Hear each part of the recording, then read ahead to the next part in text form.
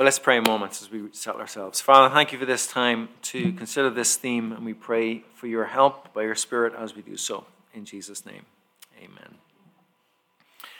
So in this second series and episode 2, it's entitled A New Eden, and the Star Trek crew are trying to get to the bottom of these mysterious lights that keep appearing in space. And they go to a distant planet called Telleresium, it's a bit hard to say, and it's inhabited by humans who have survived what was World War III. And at the center of the community that they discover is a quaint white church building.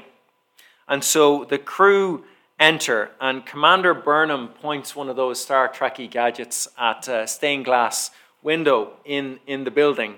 And she then says that this glass is 2 centuries old, representing not just Christianity, but Judaism, Islam, Hinduism, Buddhism, Shinto, and Wicca.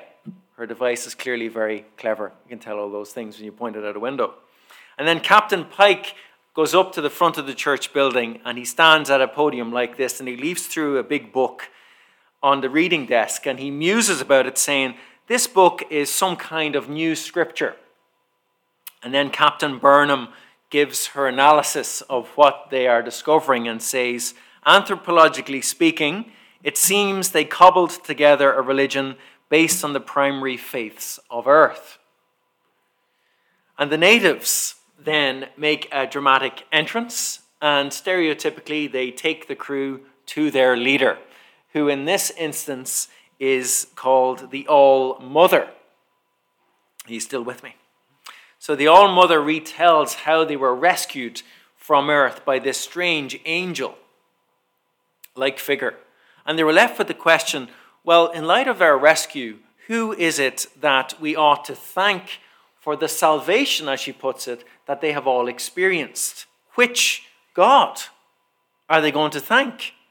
There were so many faiths among these survivors from World War III. How would they resolve such a quandary? And then there's a little, dramatic pause, and Captain Pike says, by combining all religions into one. And the All-Mother serenely nods her approval. It seems a very reasonable approach to take to things. There's many traditions out there. There's many scriptures. We each only have a limited insight into the divine and the salvation that whatever that divine is might bring.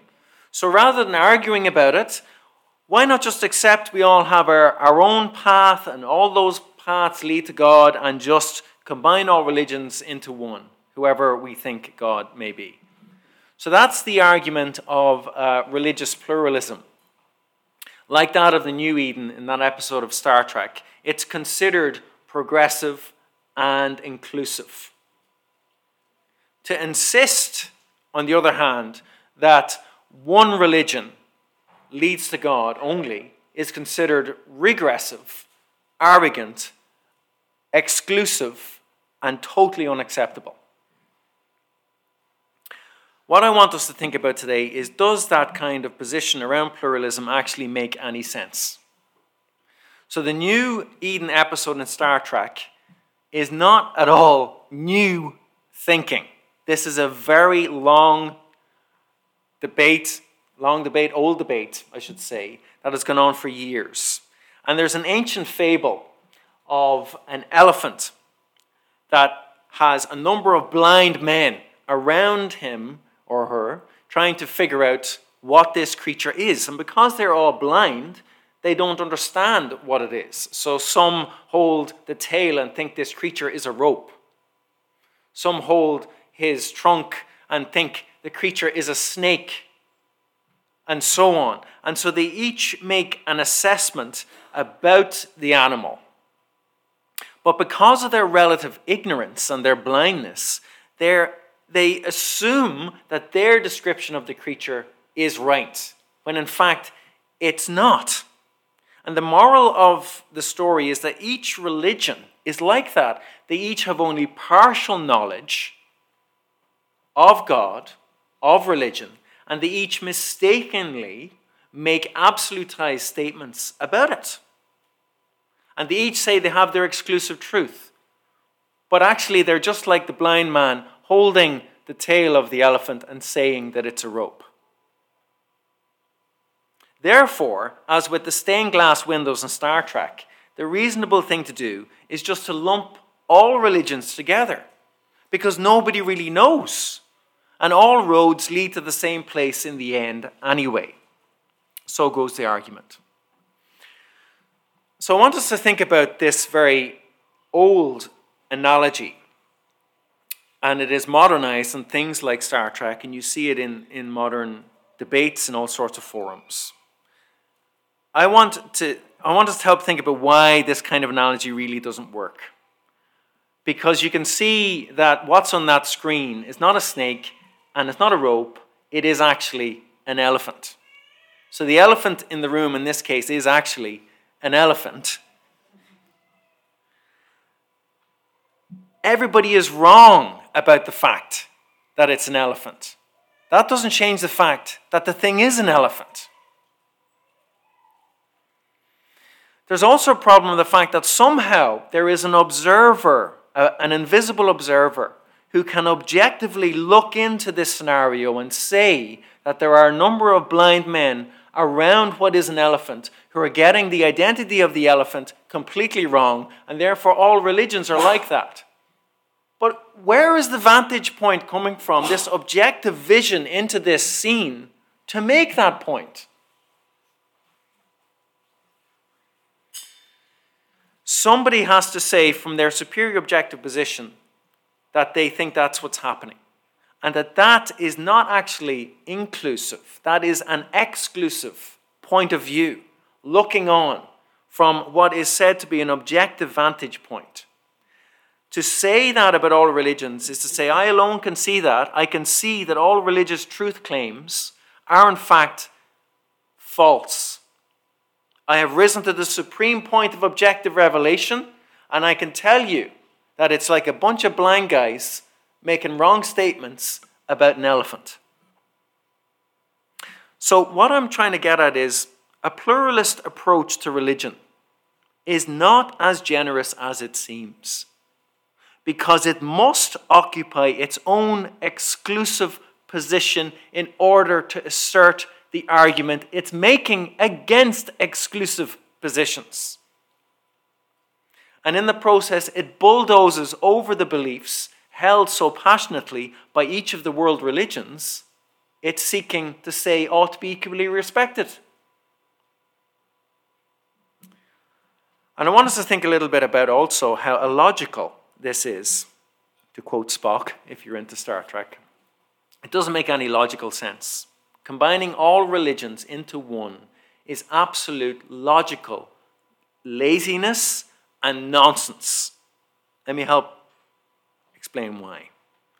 The centerpiece of Christianity, what we believe to be emphatically, absolutely true, the centerpiece of Christianity is around Jesus Christ and his death and resurrection.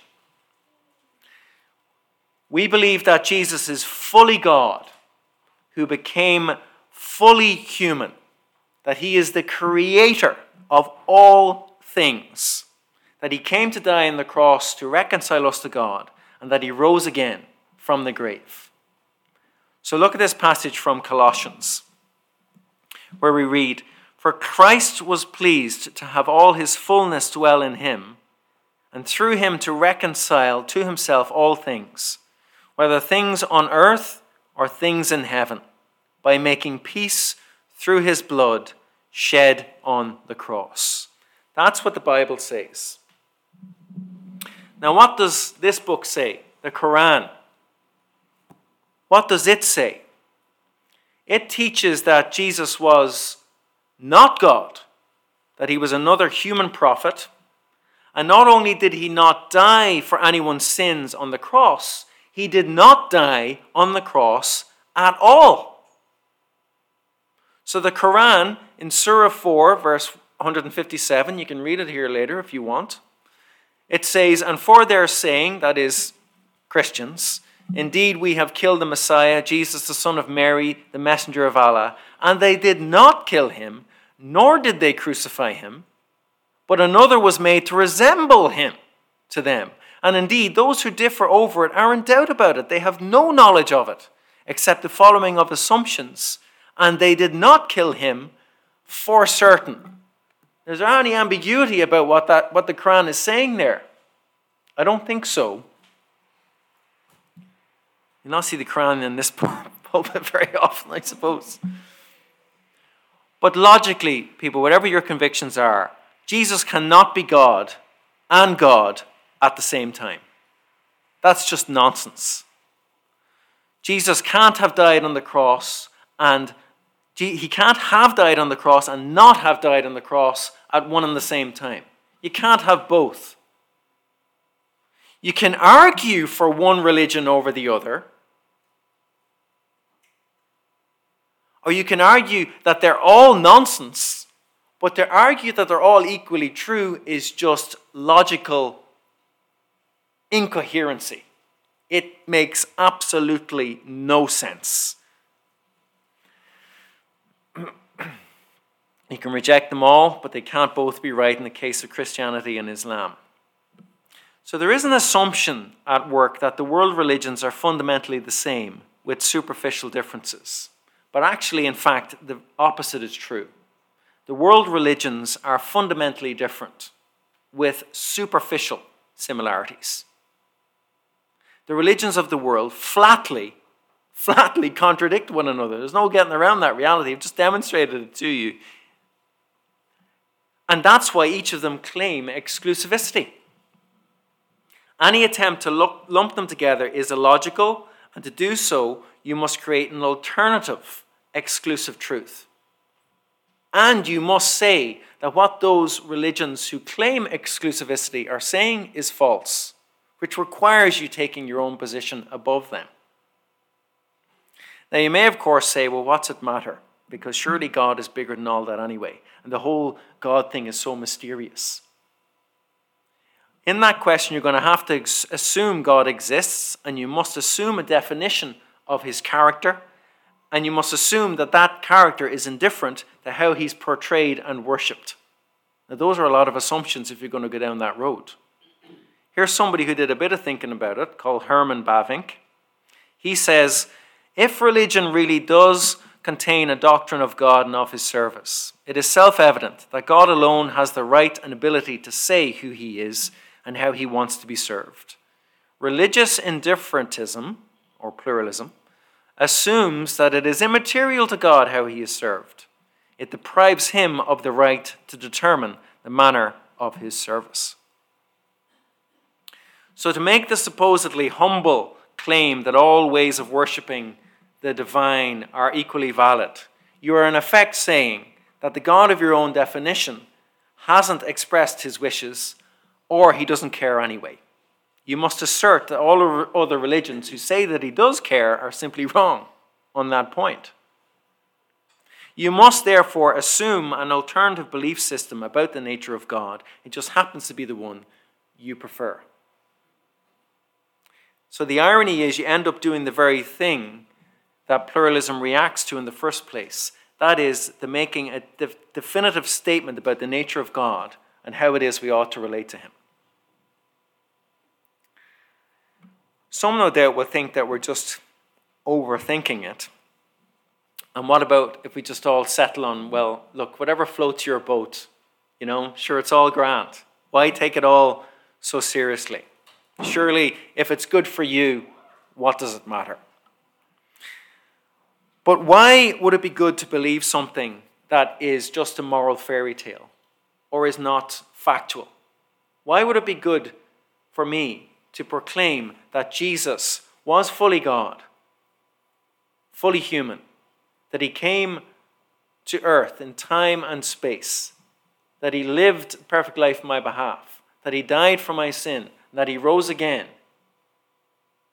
factually, and believe that, if it's all actually just a fairy tale? What is good about believing something that is actually false? If it isn't true, you should pity Christians, not congratulate them. Why would you ever congratulate somebody for believing something that's only a fairy tale? Would you do that in any other category of your life? And this is what the scriptures themselves insist upon. So the Apostle Paul in 1 Corinthians 15 says, "For what I received I passed on to you as of first importance, that Christ died for our sins according to the scriptures, that he was buried, that he was raised on the third day according to the scriptures." He's not speaking in metaphorical terms here. But if it is preached that Christ has been raised from the dead, how can some of you say there is no resurrection of the dead? If there is no resurrection of the dead, then not even Christ has been raised. And if Christ has not been raised, our preaching is useless. And so is your faith. You see how he says it's useless? Quite plain. Faith that is not based on the reality of Jesus and space-time history events is useless. Nothing to be congratulated about. No good for you if it makes you feel better. Useless, says Paul. More than that, we are then found to be false witnesses about God, liars. Something else I challenge people when they put that to me. I said, do you think it's good that I publicly lie in the city centre once a week to a room of people who are believing the lies that I speak? Do you think that that's a good thing? No, I'm not saying you're lying. But that's what the book I preach says. And he says, "We have testified about God that he raised Christ from the dead, but he did not raise him if in fact the dead are not raised. For if the dead are not raised, then Christ has not been raised either. And if Christ has not been raised," here he goes again, "your faith is futile, and you're still in your sins. Then those who have fallen asleep," that's those who have died, "in Christ are lost. If only for this life we have hope in Christ, we are of all people most to be pitied." See how categorical it is. Not all good for you, whatever floats your boat. Lies don't float boats. Not according to the scriptures. So regardless of your moral conviction on these issues, logically speaking alone, you must arrive at the conclusion that all religions cannot be true at one and the same time. The contradictions are just insurmountable. Yet, in one fundamental, categorically true respect, I do believe that all roads lead to God. And it can be argued that all roads do indeed lead to God. Look at this verse. These verses from Philippians 2. "Have this mind among yourselves, which is yours in Christ Jesus, who, though he was in the form of God, did not consider equality with God a thing to be grasped, but emptied himself by taking the form of a servant, being born in the likeness of men, and being found in human form. He humbled himself by becoming obedient to the point of death, even death on a cross. Therefore, God has highly exalted him and bestowed on him the name that is above every name, so that at the name of Jesus every knee should bow, in heaven and on earth and under the earth, and every tongue confess that Jesus Christ is Lord, to the glory of God the Father." So what the scriptures are teaching is that all religions will lead to the acknowledgement that Jesus Christ is Lord, to the glory of God. The religious and irreligious alike will stand before him one day. Everyone will meet their Maker. You will meet your Maker. You will encounter the person of Jesus Christ. We ask, do all religions lead to God? But the good news of Christianity is that God himself made the journey to us. He made the path to us. Jesus was God in the flesh. He becomes human. He comes down to us. He didn't ask us to go up to him. He set aside all his comfort and splendor to attach his life to an umbilical cord and become a human. He gets his hands dirty and he presses into the feet of our road. And what does he do? He leads a perfect, beautiful life and is slaughtered on a cross, head to toe in the blood, sweat, and muck of the worst of us. And why? It was for our reconciliation to the God we rejected. That is how God makes amends. He takes our punishment in the person of Jesus, and he makes peace. He dies, but he conquers death and is raised to the position of cosmic authority. It is the throne of Jesus Christ that sits at the ultimate trajectory point of all reality for everyone, for all time. He is the God we all meet. All religions lead to him and him alone. And all will confess that Jesus Christ alone is Lord. But only those who trust him and his cross will shout that truth with joy as they embrace him as Lord and Savior. And those who have not trusted him will state that truth with dreadful resignation. And so the question is, how will we confess his name? And how will we communicate to the world around us as to the nature of the reality of how the Lord has made himself known to us in the person of Christ? The All-Mother in Star Trek pondered, who do we thank for this salvation? Which God? And Jesus says, I am the way, the truth, and the life. No one comes to the Father except through me. Christianity is exclusively inclusive. Truth only in Jesus, but truth open to all, without distinction.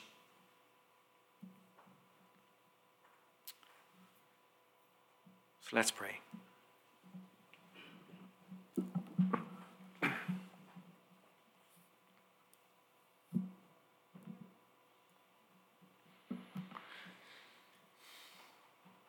Our Father, we thank you for your word.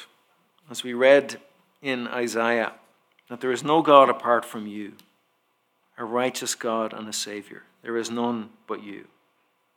So may we turn to you and be saved. May all the ends of the earth do so. For you alone are God and there is no other. We acknowledge, Lord, that before the Lord Jesus every knee will bow and every tongue will confess that Jesus Christ is Lord. May that truth govern our everyday and our lives together as a community. In Jesus' name, amen. Amen. Well, you've been very quiet on questions up till now, but is there any questions you'd like to ask me? Now is your opportunity on this theme.